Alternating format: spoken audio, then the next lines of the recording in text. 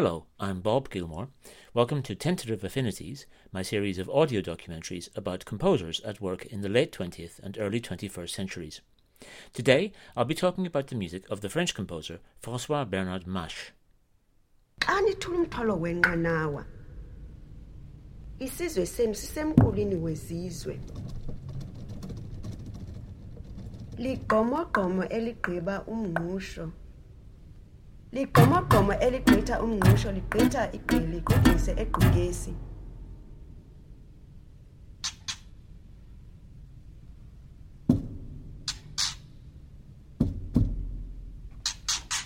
Nenqawa ligqitha eqilinga, nenqawa eligqiba linxilile, nenqawa ligqugqise kuqabene, linxilile ligqitha eqilinga, linxilile ligqomo axela gqomo. Iqaqa laqabela eqawukeni lasigqikaqika kuqaqaqa laqhawuka uqhoqhoqho.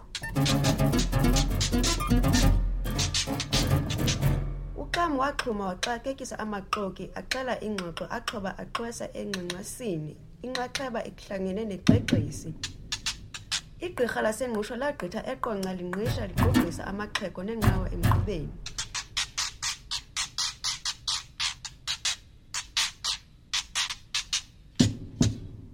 Ayaxokozela amaxoxo axela ingxabano exesi, kuqabene umxoxozi nenqozi iqonya linxilile, kwingqushungqushu eqilinga.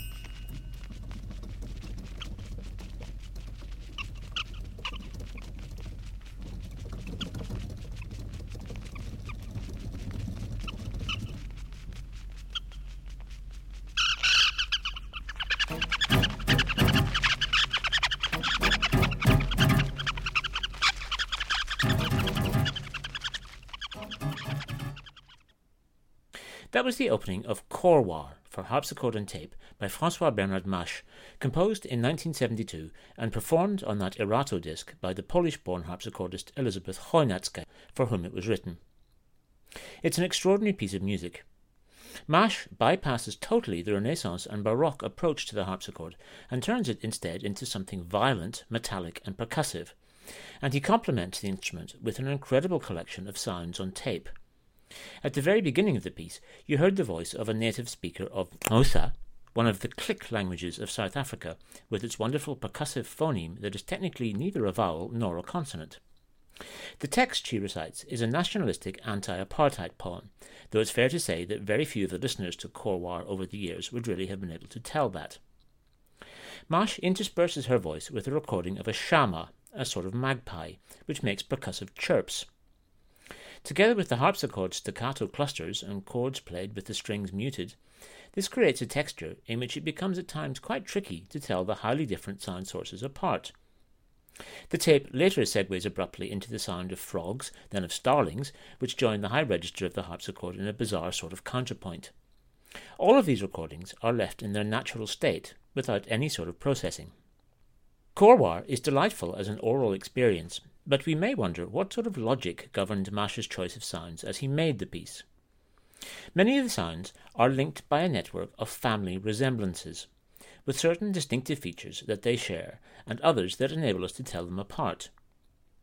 More generally, Mash has proposed the concept of phonography, a word related to the term photography, although now applied to sounds, which he has described as, quote, the aptitude of raw sounds to compose the sequences of an oral cinema, but a cinema based on free association, unquote.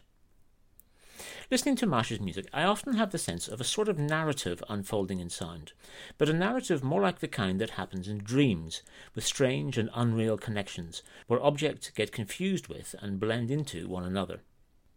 Here's a passage from another work, Maraye, for percussion ensemble and tape, in which the tape is again a montage of sound elements in their untreated state, this time including sounds of wind, waves, the ebb and flow of the tide, and the crackling of fire. The rhythmic profile of the recorded sounds is sufficiently clear for Mash to be able to fuse them effectively with the sounds of the unpitched percussion ensemble, which includes instruments like nakers, small drums of Arabic origin, bull roarers, and the crumpling of paper, as well as more conventional instruments like cymbals. The recordings are not a background soundscape to the live sounds, but are an integral part of the musical material.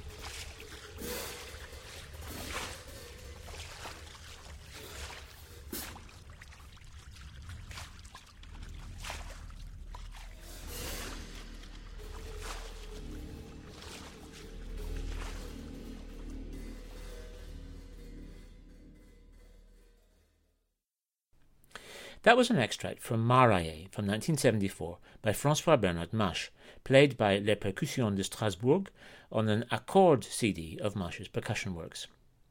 In pieces like this, Mache says, unprocessed tape sounds, quote, are coloured by instrumental writing that is essentially a transcription in strict synchronism with its model. The conventional boundary between nature and culture thereby loses much of its importance and sometimes even disappears completely, unquote. In this programme, I want to explore this aspect of Mache's work, together with others of his concerns that make him, in my opinion, one of the most original as well as the most underplayed composers of his brilliant generation. François-Bernard Mache was born in Clermont-Ferrand, in the Auvergne region of France's Massif Central. His great-grandfather was a clogmaker who became a luthier. Mache still possesses a viola made by his great-grandfather more than 100 years ago. His grandfather was a violinist and a composer who studied at the same time as Debussy at the Paris Conservatoire. His father was a cellist and also a composer, who, in the early 1930s, conducted an amateur orchestra in Clermont-Ferrand. He married one of the violinists in his orchestra, who, in 1935, bore him a son. Mach himself began to play the piano at the age of 5 or 6. Growing up in wartime France, with a curfew in operation, the absence of cinema, and with public cultural activities greatly restricted, the Mach family home became a place where music-making often continued from morning till night. One of the important non-musical events of Mach's later teenage years was a trip to Greece, a country he fell immediately in love with. Mach still owns a house there, designed for him by his close friend Yanis Xenakis. He was shocked on first visiting Athens to find that what he had imagined to be a sort of museum was in fact full of life, and that the connection between ancient and modern Greek was stronger than he had imagined. Around that time, he had his first encounter with truly modern music, hearing a radio broadcast of the premiere of Edgar Varèse's Désert. He came upon the broadcast by chance and found it quite beautiful, believing that the shouts and cries from the disgruntled public were an integral part of the score.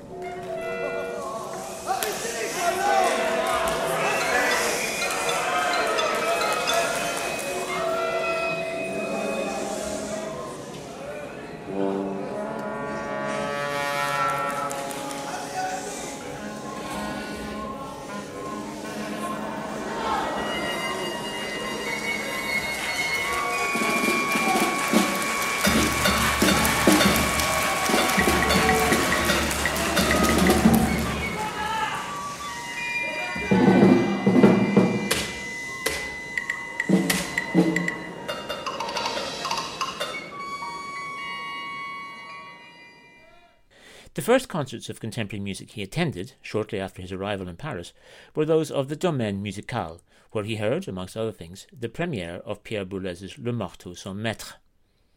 This was followed a little later by hearing, in a German radio broadcast, Xenakis' Pitheoprakta. Mach later remarked, "I was impressed by Varèse, Messiaen, by electroacoustic sounds, but it was the encounter with Xenakis that was decisive for me."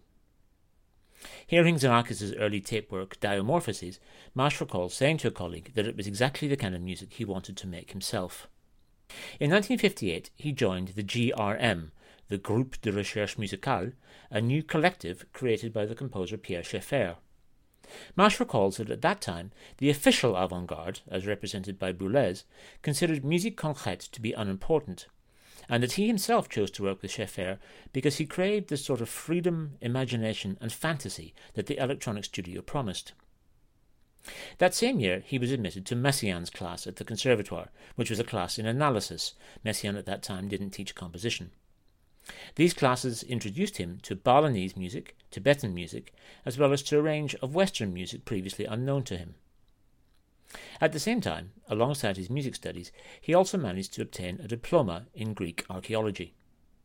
Following 2 years of compulsory military service in Algeria, Mach returned to Paris, where, in the autumn of 1962, he was briefly placed in charge of the Groupe de Recherche Musicale, before a disagreement with Pierre Schaeffer led to a parting of the ways.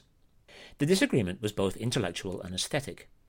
Mach was less than enthusiastic about Schaeffer's proposed method of solfège, as later outlined in his famous book Traité des objets musicaux.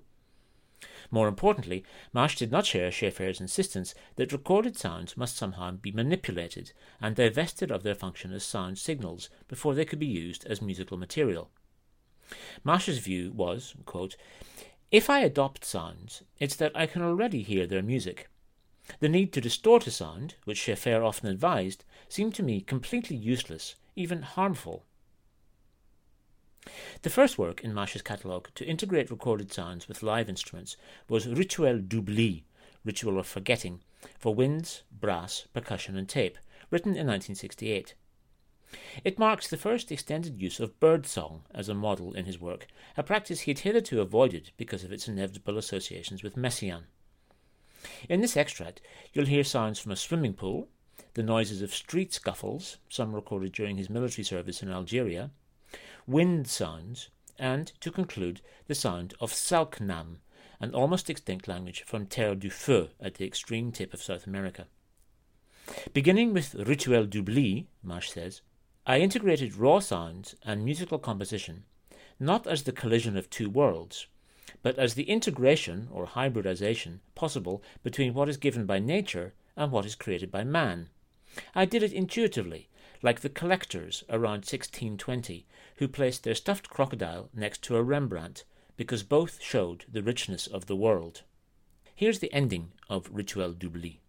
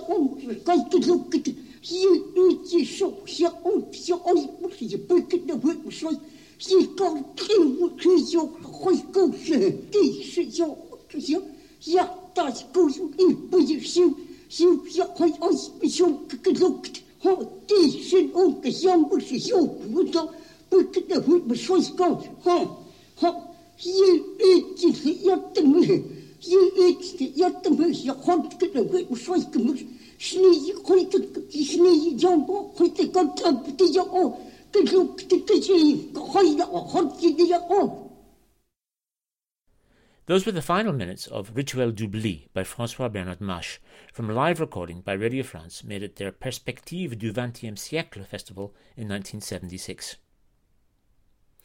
Mache's remark about his intuitive way of working, placing sounds next to one another in the manner of Renaissance collectors, shows him to be a very different type of composer from those who, after World War II, looked increasingly to scientific models, especially mathematical ones, to organize their music. This idea, and many others, found verbal expression in Mache's book Music, Myth and Nature, an elaboration of material in the doctoral thesis he completed at the Université de Paris in 1980. The ideas expressed in the book show a divergence in thought with his friend and thesis advisor Xenakis, who, Mache recalls, was extremely perturbed by them. Although critical of serial music, Xenakis still adhered nonetheless to a similar principle, believing that music is made from profound laws that can be described mathematically. He could therefore not share Mache's conviction that there was a natural dimension to music beyond conscious control. Mache comments that, quote, "The connection I have with nature as a model can be seen to have a certain heritage, perhaps not quite alchemical, but at least baroque, in the sense of an aesthetic that was dominant between about 1580 and 1640, the shipwreck of the Renaissance." He further remarks that the interest of that era is precisely the deliberate confusion between art objects and real objects, which you see incarnate in the phenomenon of the Cabinet of Curiosities, which has a bad name today, being seen as a naive, primitive form of the museum, a disorganized form of thought.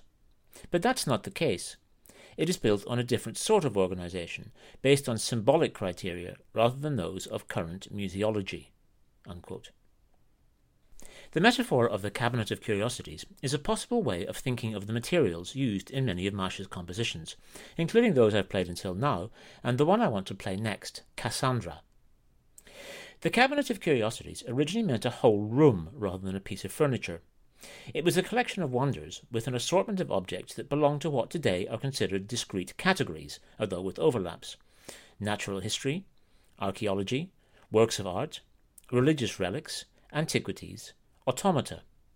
The cabinets were full of fake mythical creatures, or parts thereof, exotic substances such as amber, precious stones, and much else.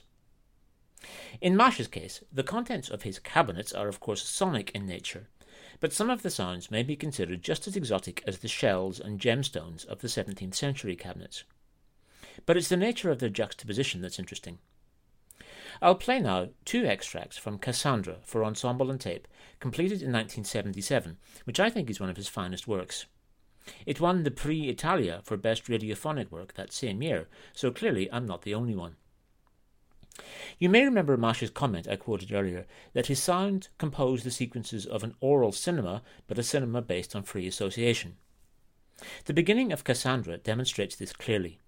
It's though our ear is operating like a movie camera travelling around a landscape. But, as so often in film, there's a certain amount of trickery going on. The piece begins with a recording of a peal of thunder, a storm recorded in Ile-de-France, with the sound of heavy rain in its wake. A second peal soon follows, after which the sound of a busy stream, recorded in Brittany, emerges out of the sound of the rain. A third peal of thunder, longer this time, leads to sounds of frogs and very high-pitched insects, recorded in Java. The sound of the stream fades out just before the first entrance of the instrumental ensemble, which takes its cue from the pitches produced by the insects, somewhere between a very high D and an E flat, and Mash has the oboe and cor anglais double these, an octave and 2 octaves lower.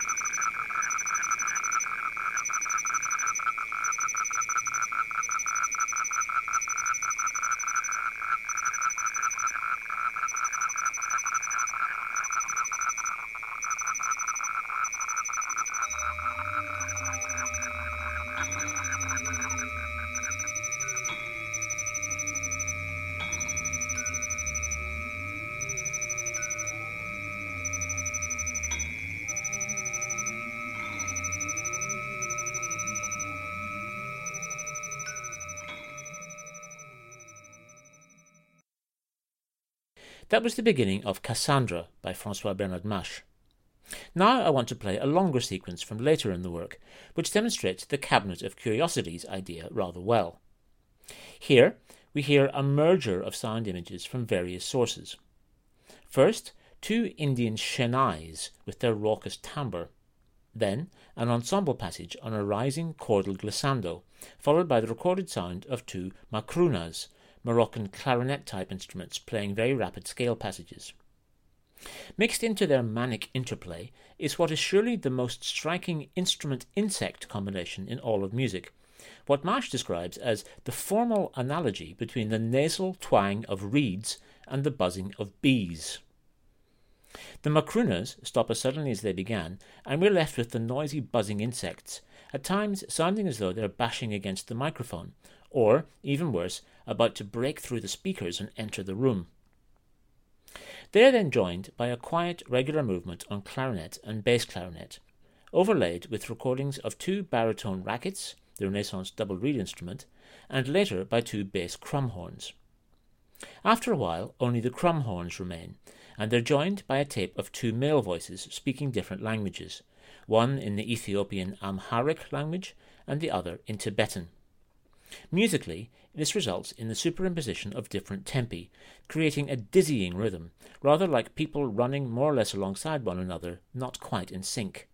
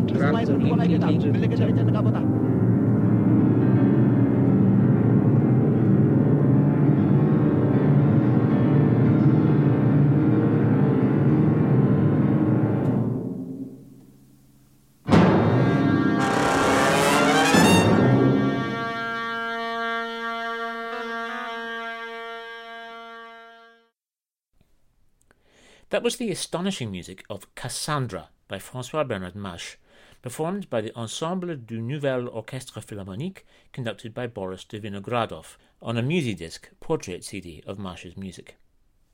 The interest in natural languages, as heard there and in several of the other extracts I've played, is a constant in Mache's output. In general, it takes the form of a fascination with relatively obscure languages, obscure from a Western European point of view, that is, and also with nearly extinct or dead languages. In the majority of his works, these language segments are present as recordings rather than being spoken live. Moreover, Mache admits that for many years he found it impossible to think about setting a text to music, as a song composer would. This had changed by the end of the 1980s thanks to his encounter with the French ensemble Accroche Note and its brilliant soprano Françoise Coublet. In 1983, Mache had been appointed professor of musicology at the Université de Strasbourg II, where he remained for some 10 years. But his association with the Strasbourg-based Accroche Note, happily, has continued from that time to this. One of the several works he composed for them is a song cycle, Kengir, written in 1991 for soprano and sampling keyboard. It's a setting of love poems in a dead language, Sumerian, the language of the ancient civilization of Sumer in southern Mesopotamia, modern-day southern Iraq. The piece's title, Kengir, is what the Sumerians called themselves in their language, which was probably the first ever to be written. Here's the fourth song of the cycle, Kubatum, which uses a 5-tone mode in equal steps, similar to the Indonesian mode Slendro, but used very differently. In Kengir, you might say that Mache is forging a kind of imaginary archaeology, with music that's doubtless rather different to anything the Sumerians would have known, but that nonetheless transports us to a very beautiful, unknown world.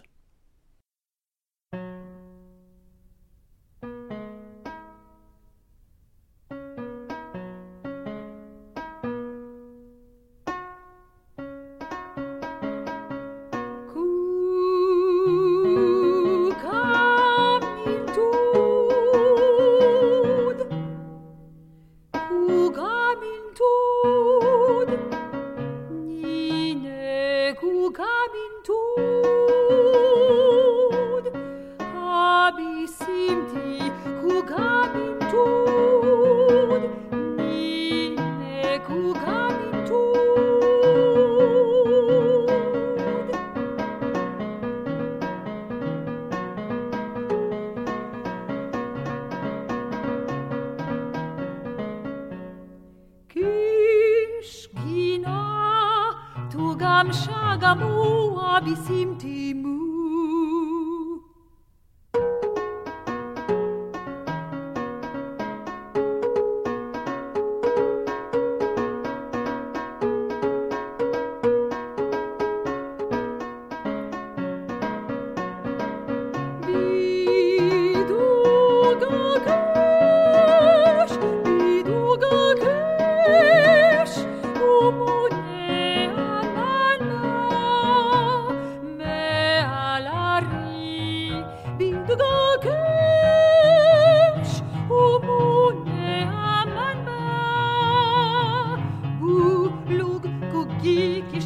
Zagina, umune amanba,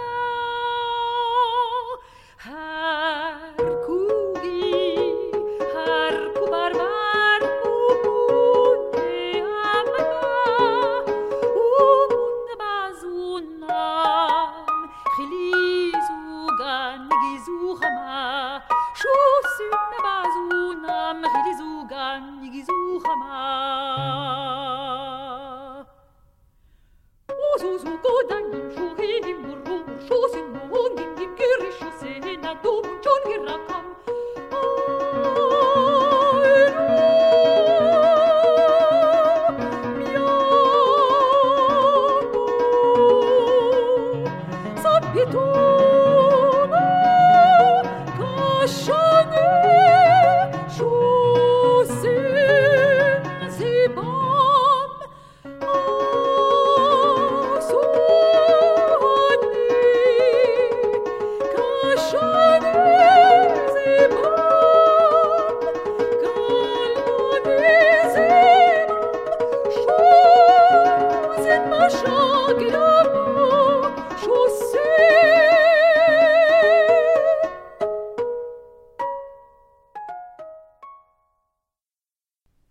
That was part of Kubatum, the fourth song from Kengia by François Bernard Mache, performed by two members of Ensemble Accroche Note, Françoise Coubelet, soprano, and Michel Renoul, sampling keyboard.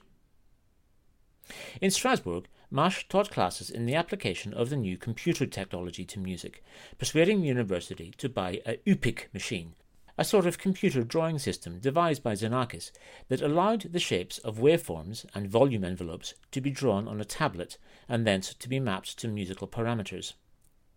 At the same time, Mache frequently turned to the sampling keyboard as a more versatile replacement for the medium of reel-to-reel tape, which he had used at the outset of his career. Sampling keyboards, he remarked, give back to performers the freedom of tempo that magnetic tape deprived them of.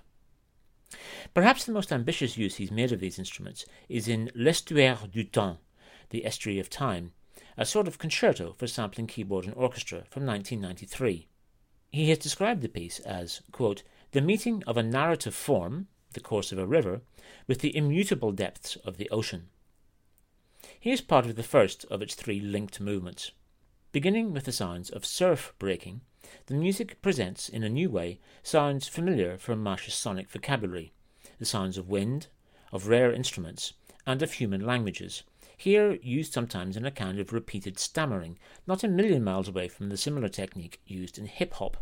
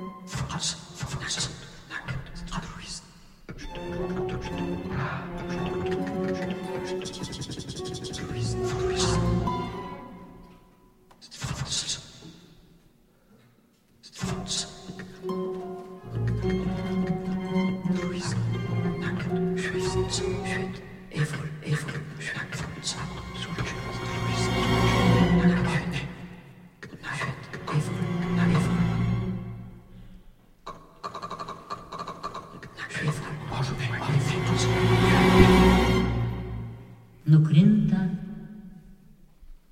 no crinta, no crinta, no crinta, no crinta, no crinta, no crinta, no crinta, no crinta che bello.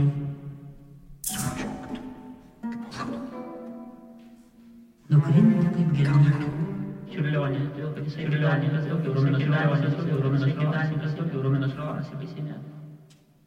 Vai, vai, vai, vai, vai, vai, vai.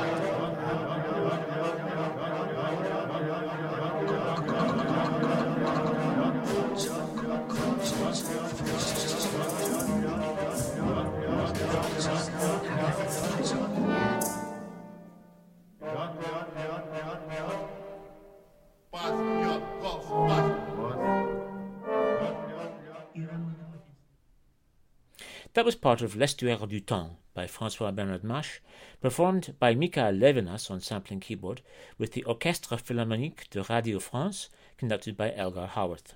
That's on the French label Densité 21, Density 21.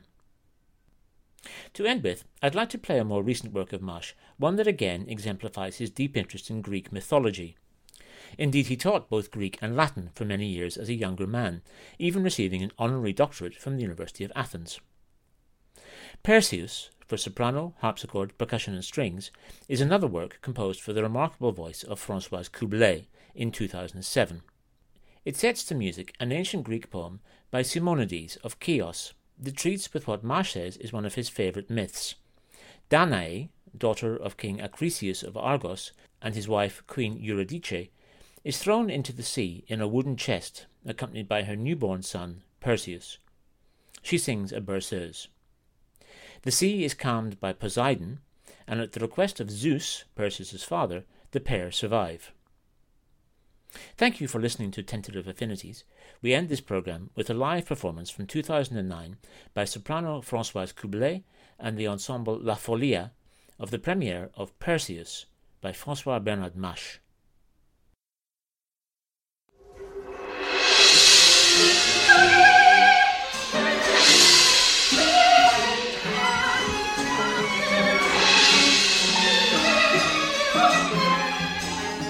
Hey,